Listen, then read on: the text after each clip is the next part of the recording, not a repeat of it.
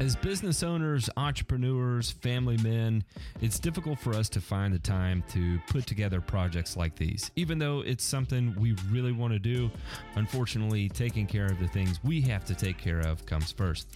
However, because of viewer support for people like you, we're able to continue doing this. Please consider joining our Patreon and supporting the Burn and Return podcast.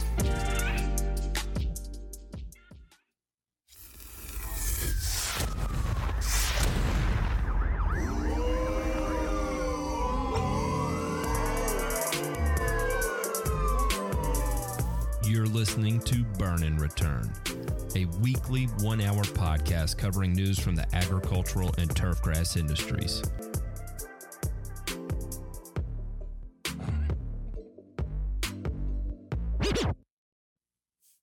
Listen, I was listening to that Patreon entrance right there, and it was talking about how we're family men and stuff, and all I could think about was our topic of conversation before we started the show. Which you only get if you're a Patreon member. That's right. And what were you going to say? It didn't line up real well. To just go from what we were watching and talking about to like, we're family men and we appreciate your support. I was like, man, that was... Well, no, I guess it could link. I mean, it was about, there was a very professional person that was, making sure that we would all be of the same family. That was part of their job, right? To kind of keep everything. Jay Pink said horses make families too. They do. Yes, they sure do.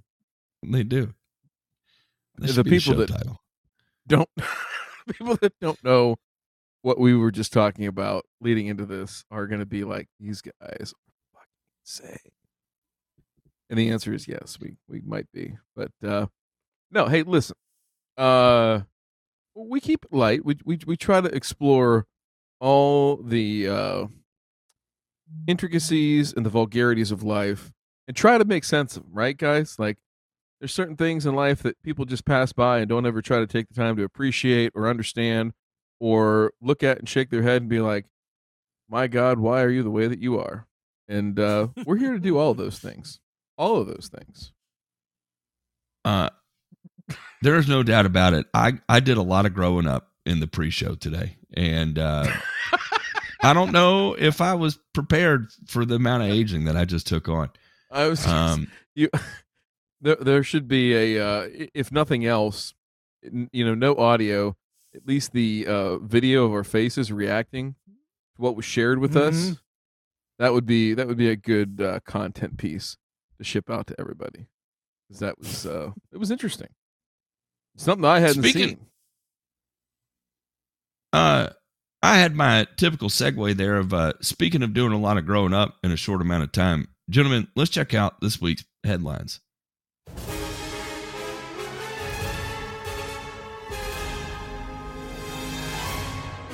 Nothing to fear here. This is just the news. This is perfect fodder for my 2 a.m. Twitter rants because it starts like this.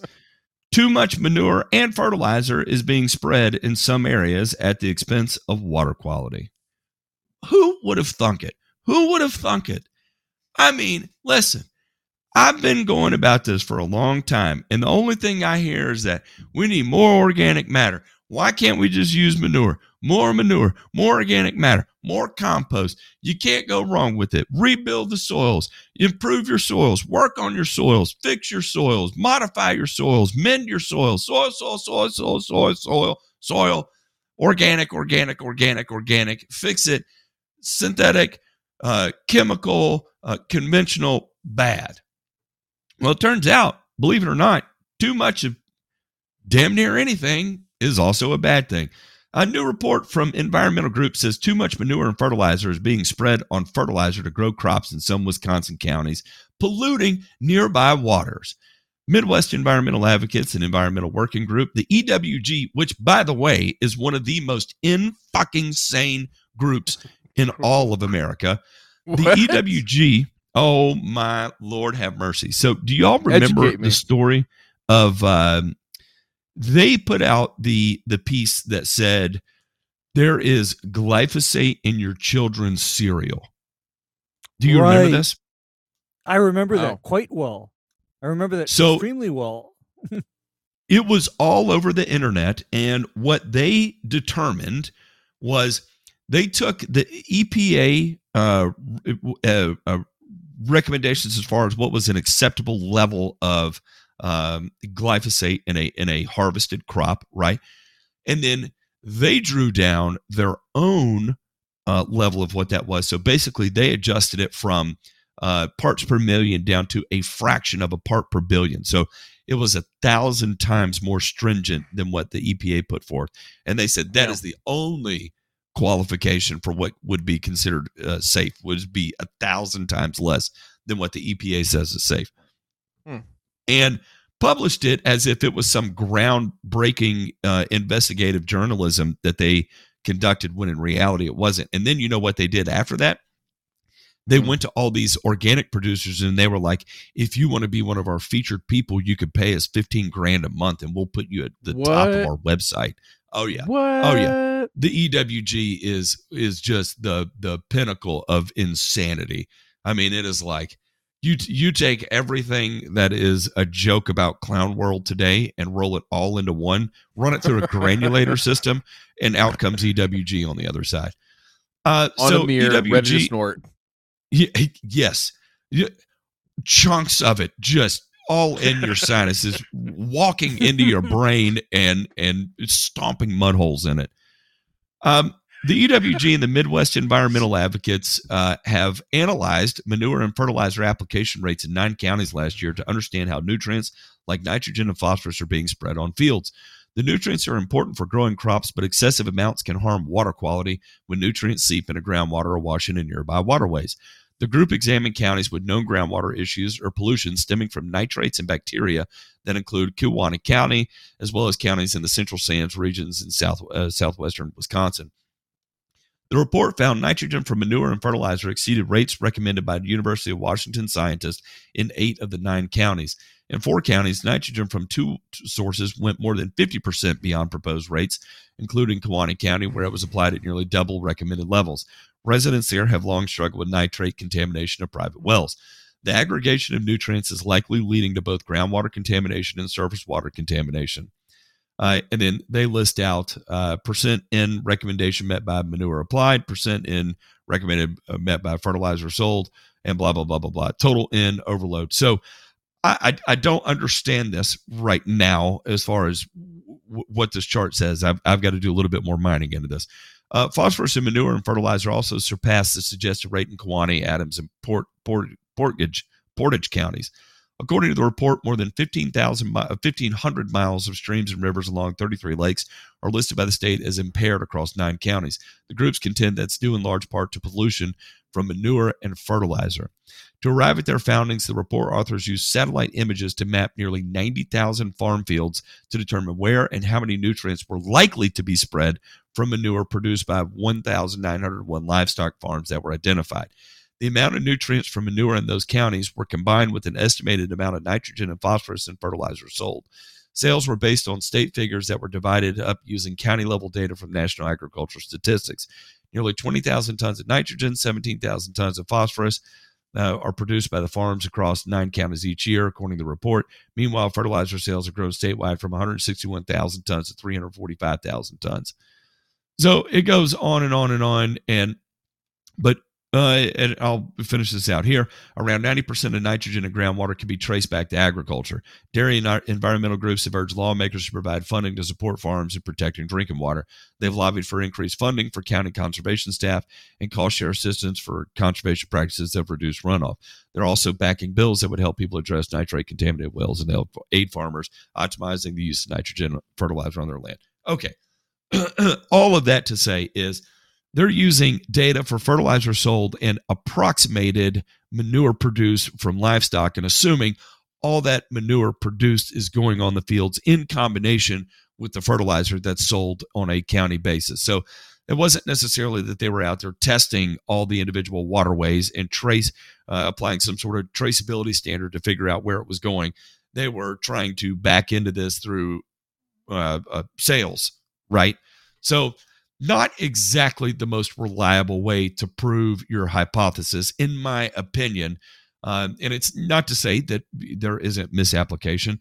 Here's the other thing, too, that is not talked about that I think is as equally important, if not greater importance, is the amount of tillage, runoff, and erosion, or the amount of tillage and erosion that's leading to runoff, and thus waterway contamination of these products. Because as we all know, the fastest way to deposit a shitload of phosphorus in a waterway is not necessarily just by over-application, because once phosphorus is in soil, it's relatively stable. Where you get into trouble is if you face a significant amount of erosion.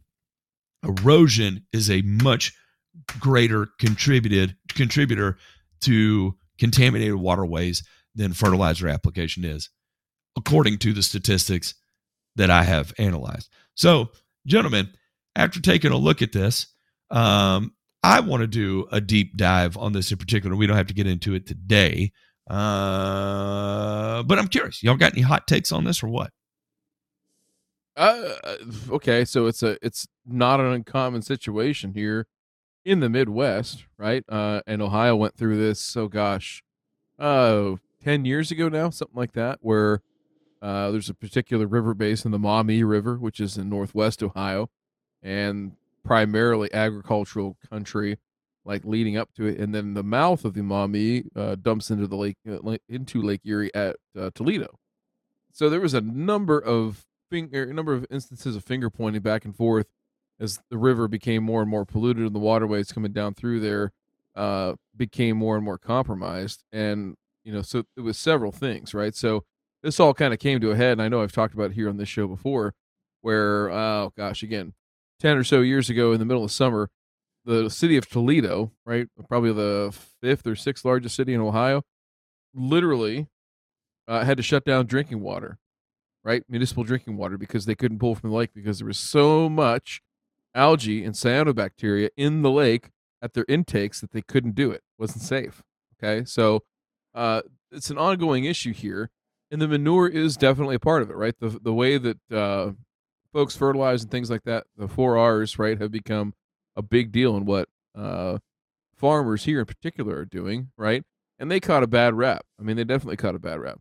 It's also changed, practices with reduced tillage, like you were saying, right?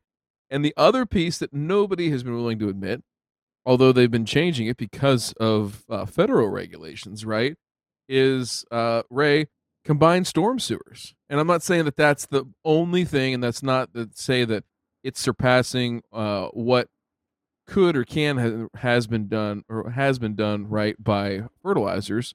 But the whole point is to say is that there's a lot of bad stuff that ends up in the waterways, and particularly when it comes to phosphorus, right? There are a number of ways that takes place, and it's not just fertilizer. However, we got to do a better job, right? And we all need to do a better job. So what do you think? Well, what I think is overall, everybody needs to be cognizant of what's called non-point source pollution. And that includes runoff, that includes erosion, and oddly enough, big sources of soil erosion include, get this one, mismanaged farm fields and also mismanaged turf grass areas. And by the way, there is one more thing that I like to look at regarding phosphorus and nitrogen pollution of waterways. And you know what that is, Ryan? What's that? Tree leaves. Good point. Okay? You know, the leaf Good litter point. There's actually created by go ahead. I got something to say to that too. Go ahead. Created by the street trees. Here's my nightmare scenario. When that tree drops its leaves, and then the leaf litter washes down into the waterways. And when I see that, I'm thinking immediately of all the nitrates and phosphates that are present in that leaf litter that then makes its way into bodies of water. And when I see that happening, I am thinking, what genius prescribed that there be trees planted where the leaves will fall and then wash into the waterways? Landscape architect. Sorry, I gotta mute myself. Well, but and it's like an inevitable thing. And there's actually a lot of there was a round of funding that was put out, I want to say by USDA, I think, a couple of years ago now. I'm not sure what happened with it, but that they were actively seeking researchers that wanted to take on water quality projects like that, like to understand what is the impact between bagging your leaves, right, versus mulching your leaves versus just whatever happens to your leaves in a urban or suburban environment, right? Particularly areas that have storm sewers that drain to waterways. I mean, it's one thing, if you've got you have a 1 or 2 acre lot that's surrounded by nothing but farm fields. That's a little bit different story in terms of the way the water moves off your property and the filters that it goes through before it gets there versus where I'm at, and there's 6 storm sewers within 300 feet of my house, and any which one of them would go down to the river that's close by, right? That's pretty close. That's going to be a problem. And so I think the whole thing is you got to be responsible with what you do. You have to be practical and thoughtful. And here is the biggest takeaway from this message, gentlemen, is that we are the low-hanging fruit. We are the easy target. And I'll say that with farmers too, farmers and turf. And we've seen this in Ohio, that the agriculture and horticulture industries have taken the brunt of this, while in the background other stuff is taking place to mitigate some of the issues that were already known. But outwardly, it's expressed that, hey, we're the problem and we're dealing with those troublemakers. And that's I think where it's going to head. I think that's how it's going to go. Yeah, because I'm going to tell you right now, if I were God, the first thing that would go away would be trees that had the potential to drop their trash into drains that enter waterways. That would be the first thing that I'd have gone. Likewise, I'd think very hard about grass areas that are close to waterways. Like, for example, I would not want grass that had to be maintained or even mowed near a waterway. And because do you know what else? The city and county of Honolulu, for example, gets on people's asses about all the time. Did you know that it is even illegal to have grass clippings go down a waterway? Yeah, it is illegal same here in Honolulu. But same here. Okay, but okay, I'm gonna ask, who the fuck put a turf area next to a waterway? Who the fuck did that? Why? For everybody considering cleaning out the underside of their mower deck on top of the drain because it disappears into Never Ever Land, just remember that all of that shit comes pointing back to us. Gentlemen, do you have your tinfoil ready? Because if you don't, it's time to go ahead and pull it out because we have another force majeure. Dum dum dum. This time, coming out of where? Oh, Belarus. And in terms of potash production, Belarus is number 3 in the world. And basically what has happened is Belarus said, we are not going to be able to meet our contracts due to sanctions from the U.S. and Europe. This is an unprecedented situation in the potash market, CRU Group analyst Humphrey Knight said by phone. It could take many months, if not longer, for that supply to recover. Belarus exports about 10 to 12 million tons annually, according to Green Markets data. Global potash contracts have settled at the highest price since 2008, ensuring another year of pricey inputs for farmers and strong earnings for producers. U.S. sanctions on Belarus eliminated a key competitor with no readily available alternative supplier because we are on fucking top of it. The sanctions may result in shifting trade flows and some demand rationing. Nutrien interim CEO Ken Seitz said in an interview, customers who have historically produced from Belarus are trying to secure supplies elsewhere. For example, Russia is doubling fertilizer quantities offered to Brazil. Brazilian President Jair Bolsonaro said during an interview with Radio Jovem Pan Thursday. And it goes on and on. We're not standing around saying we're not doing anything, Seitz said. We heard that before last week. We've definitely got a plan in place. Nutrien anticipates global potash shipments will be between 68 million tons and 71 million tons in 2022. We'll see. Nutrien is now in the driver's seat for how high potash prices go this year. That does not make me feel comfortable at all, because wasn't Nutrien already in tight supply because they had sodium chloride contamination in one of their mines, and weren't they already only operating at like 40% capacity or something due to sodium chloride contamination in one of their mines or something of the sort? And now the weight of the potash world falls, well, at least in the in Western countries, now falls on Nutrien.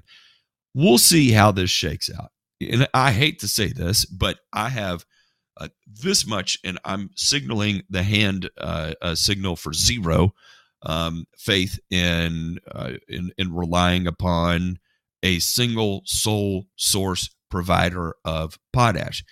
And it's nothing against Nutrien. It's just from purely an economic and business standpoint, you never have just one supplier. There always has to be a contingency plan. And right now, there's no redundancy. They own basically the monopoly of Western potash, and there ain't a damn thing we can do about it except ride the lightning and figure out what the hell shakes out on the other side. And to be honest, the fact that we're even in this situation, relying upon one owner of all the mines in North America, is fucking embarrassing to begin with. So, boys, are we ever going to be able to afford potash again? Because this year ain't it. That's for sure. Can I tell you everything that you just said, and tell you how it's worse than you actually know? Sure. That gave me the warm. That gave me the warm and fuzzies. So the way that this force majeure shook out, right, was who is it? Lithuania, right? That is on the border of Belarus, and that's where the port is, right? So all the trains for the national company in Belarus that sends this stuff, right, across and into the ports and then sends it out through Europe and everywhere else, right? Lithuania said, nah, you're not doing it anymore. We're not going to let you do it. So they gave up a huge cash cow, and they're about to get sued in international court for basically breaching their contract, right? To both haul that and then take it to port and ship it out into the free market. So that's one thing, right? So you basically have two countries that are neighboring. One has easier port access. Belarus has none. They have to ship it north. So guess who owns the rights now to get that stuff to port? Tell me, Big Ryan. Lay it on me thick like a horse in a stable. Hey, it's getting rowdy in here. You have to pay extra for that. So Big Vlad is now in charge of that stuff. Yay! Oh, jeez, man. Oh, so yeah, he'll control getting that stuff into St. Petersburg so it can get sent out to wherever it needs to go, right?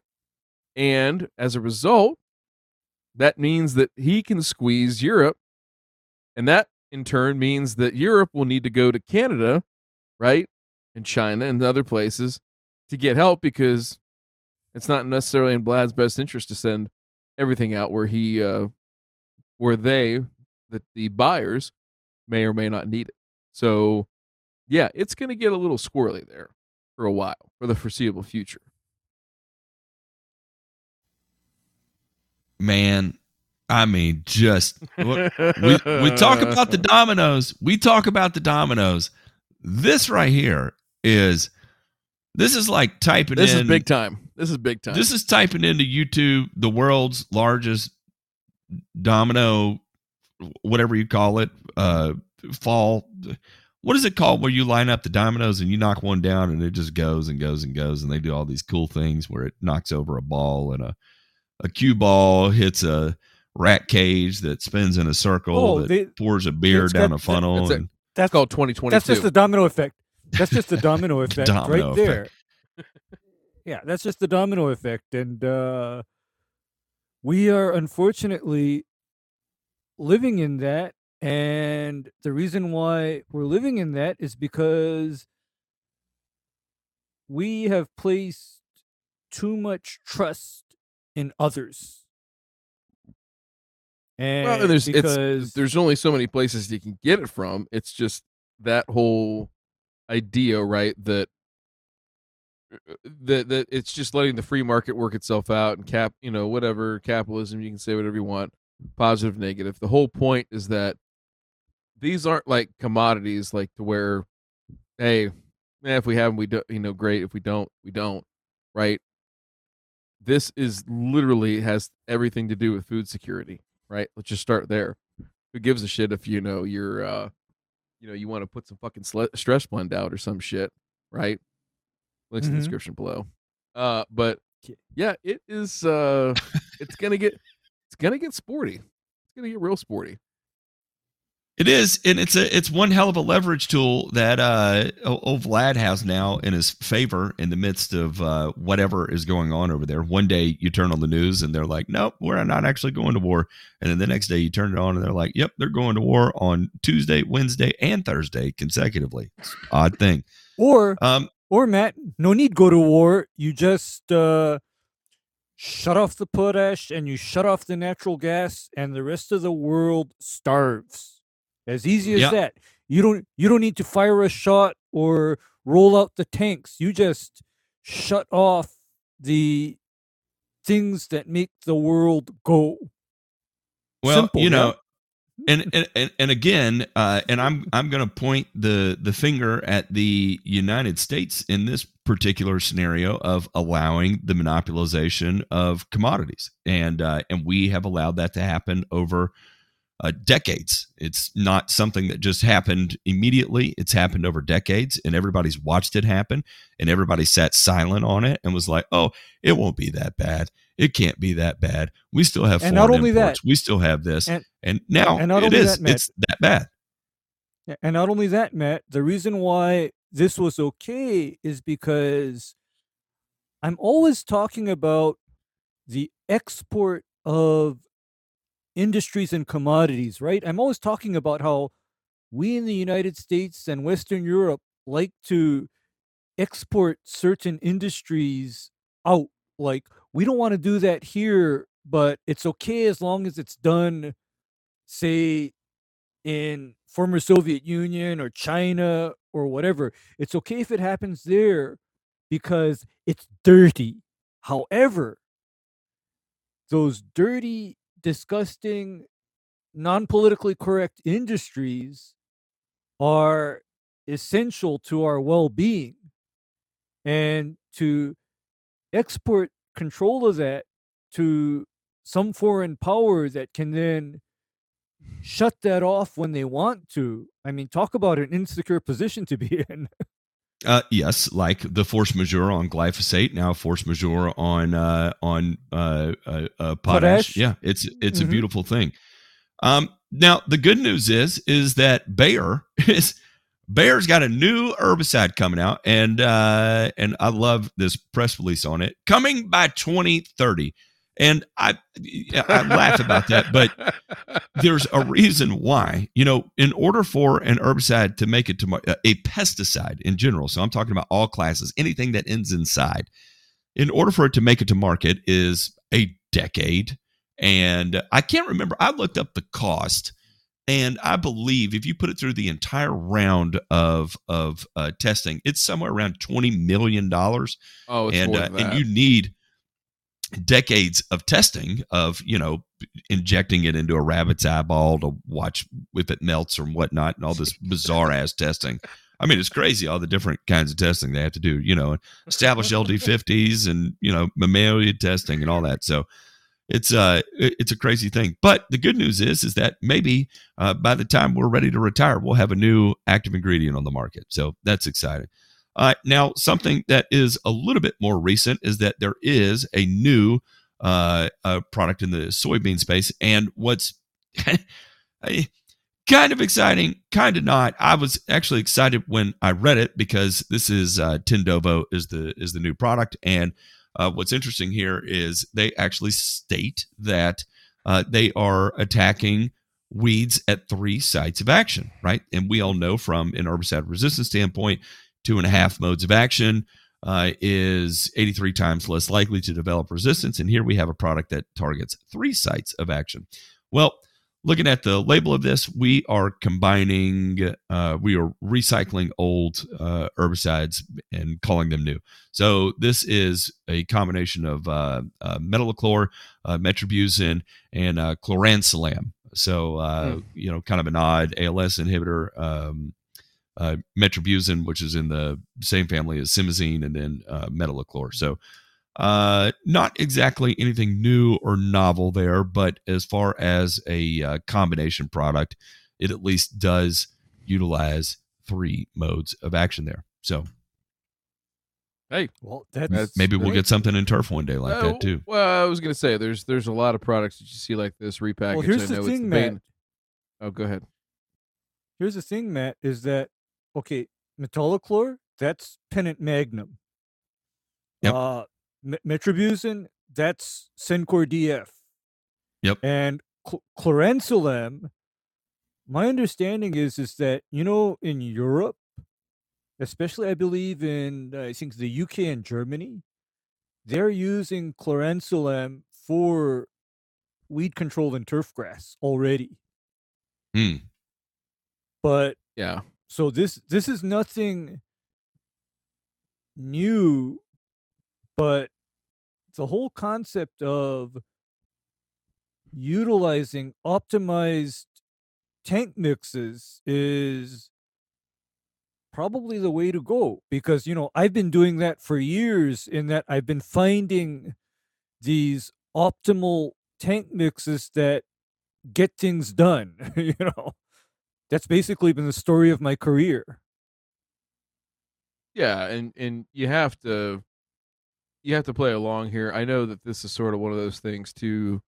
Like, Matt, I've heard you complain about it. I've complained about it in the golf space before, but where you have somebody, a manufacturer coming in and saying, "Hey, look at this, it's new," and it's like, no, it's really not. You've just packaged a bunch of stuff together, and I think that's probably one of the things that people need to be really clued in on, among other things. And the other thing here too is with this coming in 2030, there's probably going to be about 6-7 Kentucky Derby winners that are coming in 2032, Matt. Probably. They may be winning, but it's not going to be at my hands. That's for sure. I'll let old gal in the Instagram video take control of that, because boy, she took control like she meant it. I am blushing, like embarrassed, even bringing that back up to me, to be honest. This week, our show is brought to you by our patrons. Patrons, thank you so much for giving us the opportunity to have these types of conversations and to grow up a little bit more each week. There are certain things I've learned about the world in today's pre-show that I'm not sure I actually needed to learn. And but the fact that I did, it exposed me to another aspect of life that I'll gladly die never participating in. And all of that exists because of you, and why we are so grateful for you.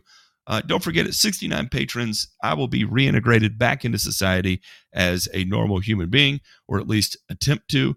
And we'll see how all that plays out, because I don't know. I kind of enjoy the space I live in, and It's getting real, Matt. It's getting real. getting real. It's getting real effing close, and I'm a little bit nervous. Speaking of nervous, gentlemen, let's check on the Itchy Bernie thing from Sheila real quick on this week's Burns.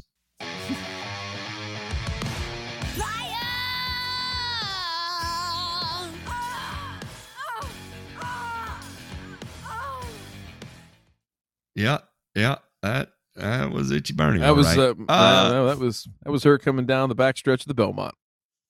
Anyway,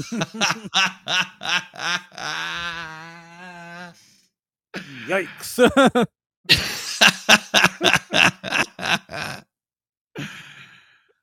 All pink on the inside. I don't.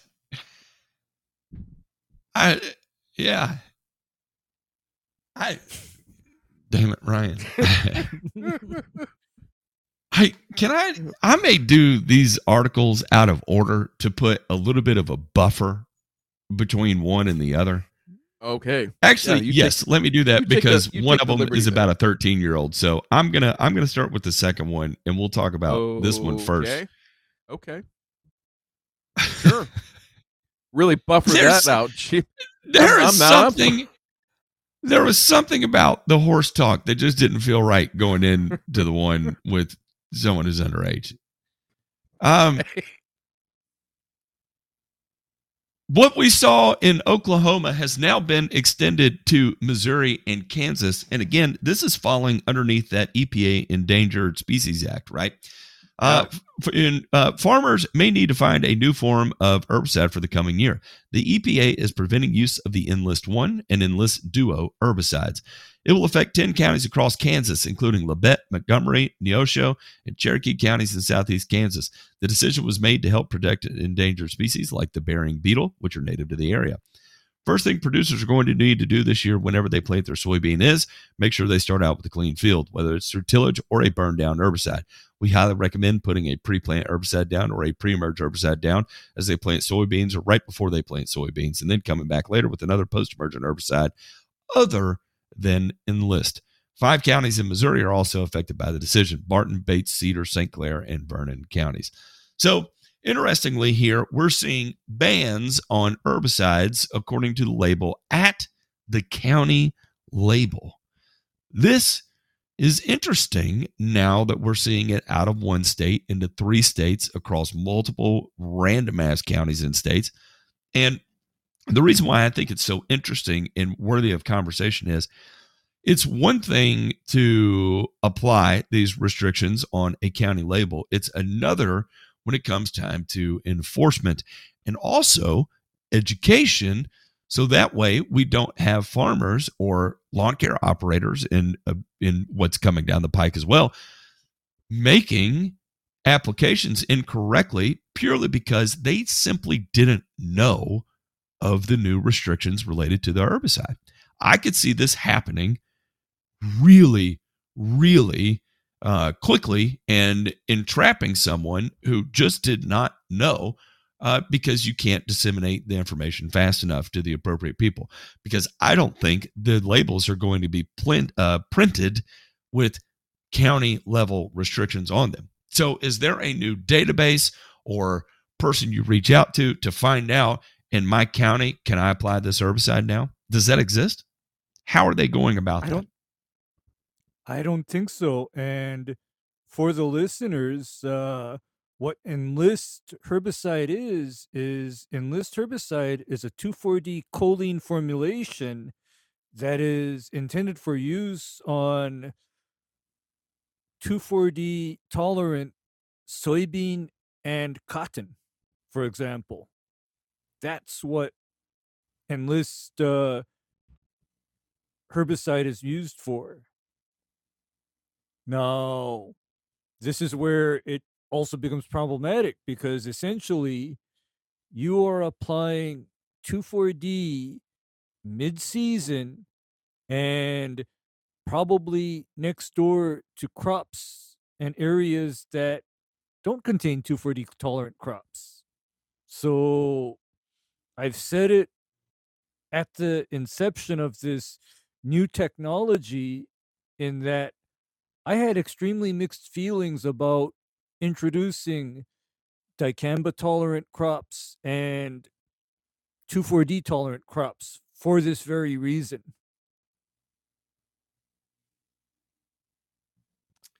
It's gonna- tricky.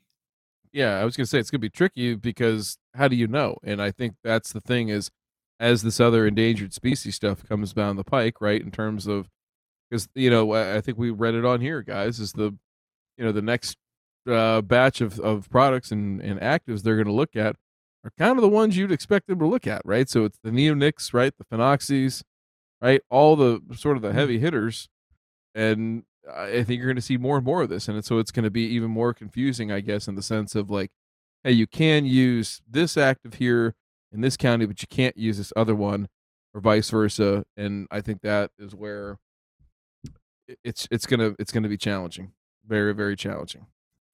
It is, For and sure. what I hope never happens is someone innocently gets made an example out of because of some bureaucrat that sees an opportunity to make an example out of someone and absolutely destroys their livelihood. And I hate to say, I guarantee it's going to happen, but I guarantee it's going to happen to someone at some point.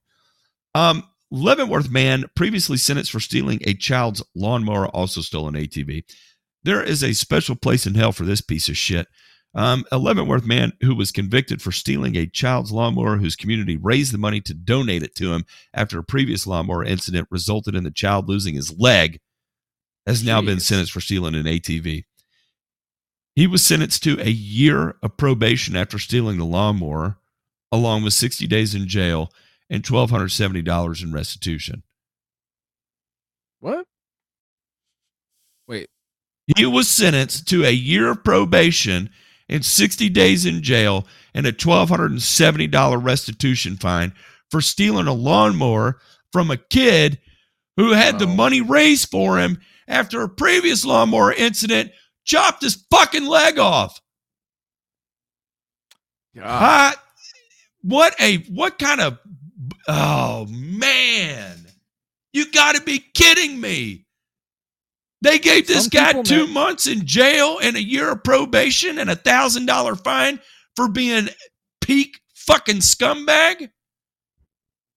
Gee, I mean, I think in some cases, this is the one time when I think Saudi Arabia has got it right. God. Where, I mean, Ray in the death. Live. Yeah, no. You can live. You just don't need hands anymore. Hey, see, it's like, hey, we tied it all. Listen, we tied it all together, Mr. Hands. You know what? All right, keep going. For some people, I mean, they are just incapable of rehabilitation. And you know what? It's obvious to me that he's on probation, and he does it again.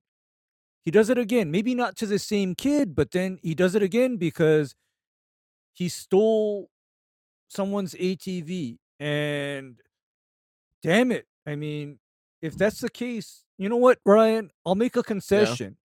The guy doesn't lose his hand. You know what he loses? Mm-hmm. He loses a leg. Oh. He loses a leg. Oh, man. Okay? Leg for a leg, eye for an eye. Yeah, I'll show up with the damn saw, okay? Just lob that thing off. I mean, you ain't stealing an ATV or a mower. This segment brought to you by the Geo Ripper, removing men's legs nationwide that steal from children that had their legs removed.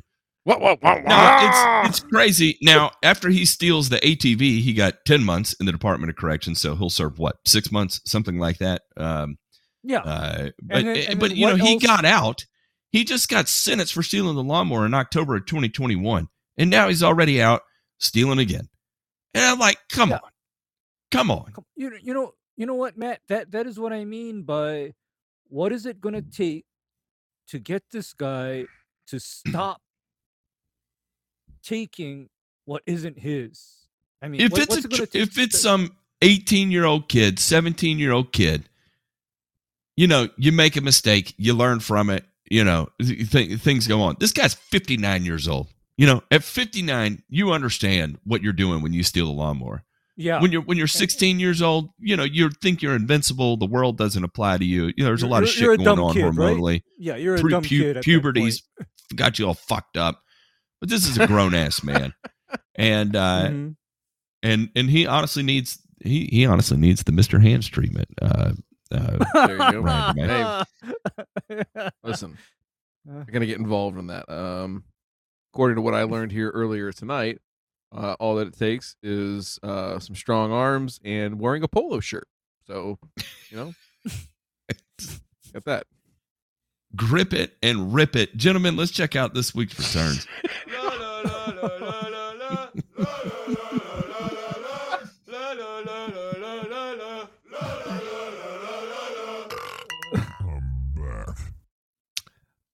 John Deere announces the next generation sprayer for in-season herbicide application. And I got to say, this is pretty damn cool. Hear what farmers are saying about their first experience with the next generation of See and Spray sprayer from John Deere. Using an advanced camera, sensor, and nozzle control technology, the company says it's taking targeted in-season herbicide application to another level. Less herbicide, less cost, and more sustainability. That's the ultimate in weed management, and it's here, John Deere says. And, of course, they have some videos for you to check out. I have been a gigantic, it's everybody, not just me, myself. I have been a gigantic fan and a fan girling over precision agriculture for a long time. And it started back actually when I was just a wheat chap new to the industry, because I wanted to go work for a precision agriculture company because I thought it was so unbelievably cool. And I can't remember the name of that company. They were a who does the big blue ag machines? What's the name of that brand? New Holland. It was a New Holland dealer, yeah. and they had their own deal. And I want to say it was called like the Viper system was the name of their precision ag system. And I was fascinated by it, especially, being an applicator at that point and seeing that. I just thought it was so unbelievably cool. But here, and I say a lot of this has to do with the fact that optic systems have become so advanced over the last few years. Now, all of a sudden, we can apply a See and Spray, a spot and spray type of application. Matt? And this is the next frontier of precision ag. And kudos to John Deere. Matt, this is actually not that new, although it's been automated, because guess how, for example, cotton fields used to be sprayed for weeds back in the 1960s. Wicking, or you out there with the backpack sprayer or spot and spraying? Neither. What they do is they set up a boom over the rows of cotton with guys standing on top of that boom with a handgun, and clumps of Johnson grass would get, for example, a dose of MSMA from the handgun. They wouldn't broadcast spray it, but they would directly spray each clump of grass. And that was done in another time when, I guess, weed control wasn't as sophisticated. You'd have a crew of guys standing on top of a boom. The tractor would be driving over the field, and they would just be playing target practice with the weeds. Well, with the labor situation in the United States, there's no doubt about it. Robots are the thing that's coming in. And, I can tell you from an employer standpoint, the appeal of robots are that they don't call in sick. They don't take days off, and they don't stick their hands in pieces of equipment for pain medication and all the other crazy things that you encounter. I'm not kidding. I had someone say that he could get $10,000 for a finger. And these things keep you awake at night. You know what I mean? Especially when you're a fledgling startup, and someone says that, and you're like, oh my gosh, I employ this person, and he's so desperate for money. And what's bad is that when they're making more money than you are, when they're making more money than you are and they're still willing to cut their finger off for 10 grand is amazing. I don't know. But kudos to them for pioneering this kind of technology because it is pretty fascinating. Gentlemen, let's check out. Yeah, go ahead. Oh, go ahead. I was going to say, we'll check out the mailbag. We got a pretty interesting one. You've got mail. We do have mail. It's not from Mr. Hands. I promise you that. Hey, all. I always appreciate the help in the Discord and tune in when I can. I think my recent soil test is fairly straightforward, but would appreciate some input. If there are specific Savert products you would recommend or micros, I would appreciate it. You don't need to worry about that. Lawn is all rotary mode, Bermuda front, Tiff-Tough sod, 8,000 square feet, and Turf Type Tall Fescue backyard, Lebanon Turf 4-seed blend, live in North Carolina. I spray and spread, have access to southern states for reasonably priced granular options, 111 and other combos available, and some fungicides like Armada. I spray Savert products when necessary. Rake keeps me in line to not overdo stuff, peptides in particular. I felt like I had great results with Prefix last year. Lawn matured faster from a fall overseed, pre-emergent. Thanks for the help. I'm sure I forgot something. And he sent us his, I hate talking about Savert products. I feel like it's too shilling. And here he brings up his soil test. So we'll take a look at this and make some recommendations. And I'm not going to recommend a single Savert product. It's a matter of Kaji. Sorry. Let me see here. All right. We got some decent organic matter in the back. We get a little. How about that? How about that phosphorus? How about that phosphorus? K. Where are we at? Where is phosphorus on this thing? Top row. Mailer 3 phosphorus. ENR. Oh. I see. They got it on. Whoa. Hey. Wow. Gentlemen, we have not just gone below. Is that superseded? Hyperseded? What is that? What is the appropriate word to say that? I can't remember. Exceeded would be, you go over. I can't remember what it is when you go under. Not just MLSN, but also what's his name? Who was at University of Kentucky and University of Florida? Shaddix. Shaddix is going below Shaddix. Established turf 5 parts per million level here. These are in line with some of the lowest P levels I've ever seen for a Malic 3. Yeah. Well, and it's going to be pretty accurate too on pH of 5.7 soil. So this is real deal. Yeah, where the hell is the pH? Okay, here's pH. Yeah, look at the calcium levels. Wow, we're at 5. MLSN levels of calcium. I've never seen that before either. As well, that's pretty fascinating.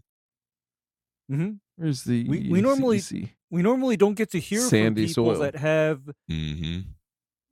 this kind of pH, but if it's sandy, in fact, sandy soil, this is a blessing in a way, because in order to amend a mostly sand soil, you don't need to hammer it as much as you would with a clay. I thought you had to pre-feed the soil with all sorts of stuff to wake up. Oh, you have to wake up the microbial activity. Yes, you got to. That's right. I heard that. You have to wake up the microbial activity. I mean, I have heard that, but then putting all the bullshit aside, all that's needed here is calcium, high calcium lime, calcitic lime. Yep. I would even start to look at a 1-1-1 type of a fertilizer program, at least during the first year, and then reevaluate my program after going through 1-1-1 for the year, and then see where you're at in 2023. Because just bump up our phosphorus a little bit and continue to supply the potassium, because I foresee the point where you can back away from the phosphorus and then simply supply replacement amounts of nitrogen and potassium to the turf, and continue to monitor monitor your pH after an initial bolus of 50 pounds of high calcium lime per 1,000 square foot this year. You need to get this gentleman a good spray rig and turn him loose with some cal nitrate. That's where I'd be, just for Ooh. fun. Well, cal nitrate is a real light a fire under the grass's ass kind of a treatment. I'm just I saying a know. little I bit. mean, Tenth of a pound. No, Tenth of a pound every now and no, again. I've used calcium nitrate, and that's how I treat turf grass growing on acidic soil. It's like your nitrogen is coming from cal nitrate, and your potassium is coming from potassium nitrate. It's like send it. Send it. This, I'll tell you what this does, though, gentlemen. This gets me excited to get into soil test season. We're about to go on a pretty good run here with our guest coming up on Thirsty Thursday. I'm excited for this. Start ripping through some of them. We are going to have to do a couple of those shows where we just hammer through soil tests a couple of times. Because that is a lot of fun. Jake, I hope we answered all your questions there. This year, applying to 111 makes absolutely perfect sense, and liming the hell out of it. And then if you want to trick it up, like if you need, a little bit of that hot wallop kind of sort of thing there, an application of calcium nitrate would do you well. And you can, if you want an additional color bump in between fertilizer applications, and you want to go spray some foliar micronutrients, you're not going to hurt anything by doing that. But just understand that you are, it's a temporary color response, not necessarily anything that you're providing some huge agronomic value by doing. So how about them apples? Boys, on Thursday, are y'all aware of what's coming up? Please inform me, Matt. We have a brand new applicator, recently passed his test, has been studying for a couple years now, planning, strategizing, business strategizing, all kinds of fun stuff to get ready for the big day to launch into a parallel career in the green industry. We have To the Roots Lawn Care on Thirsty Thursday. I'm excited. That should be fun. Oh, I am too. This is going to be a good one. That's going to be super fun. That's going to be super fun because, if there's something that I like dealing with, it's brand new applicators that are like literally new to the business, to where we just how shall I say? We just make a difference. Well, don't worry. He came in town and already gave him the pep talk of whatever you do, don't get into this industry, and he still decided to stick with it. I'm just kidding. I didn't have that conversation. We had a very good one, so I think it's going to be very productive from what we get to bring to the table here, gentlemen. It's been real. We will catch y'all on Thursday. Now we're going to the show after the show to hang out with our patrons and pick this week's title. See.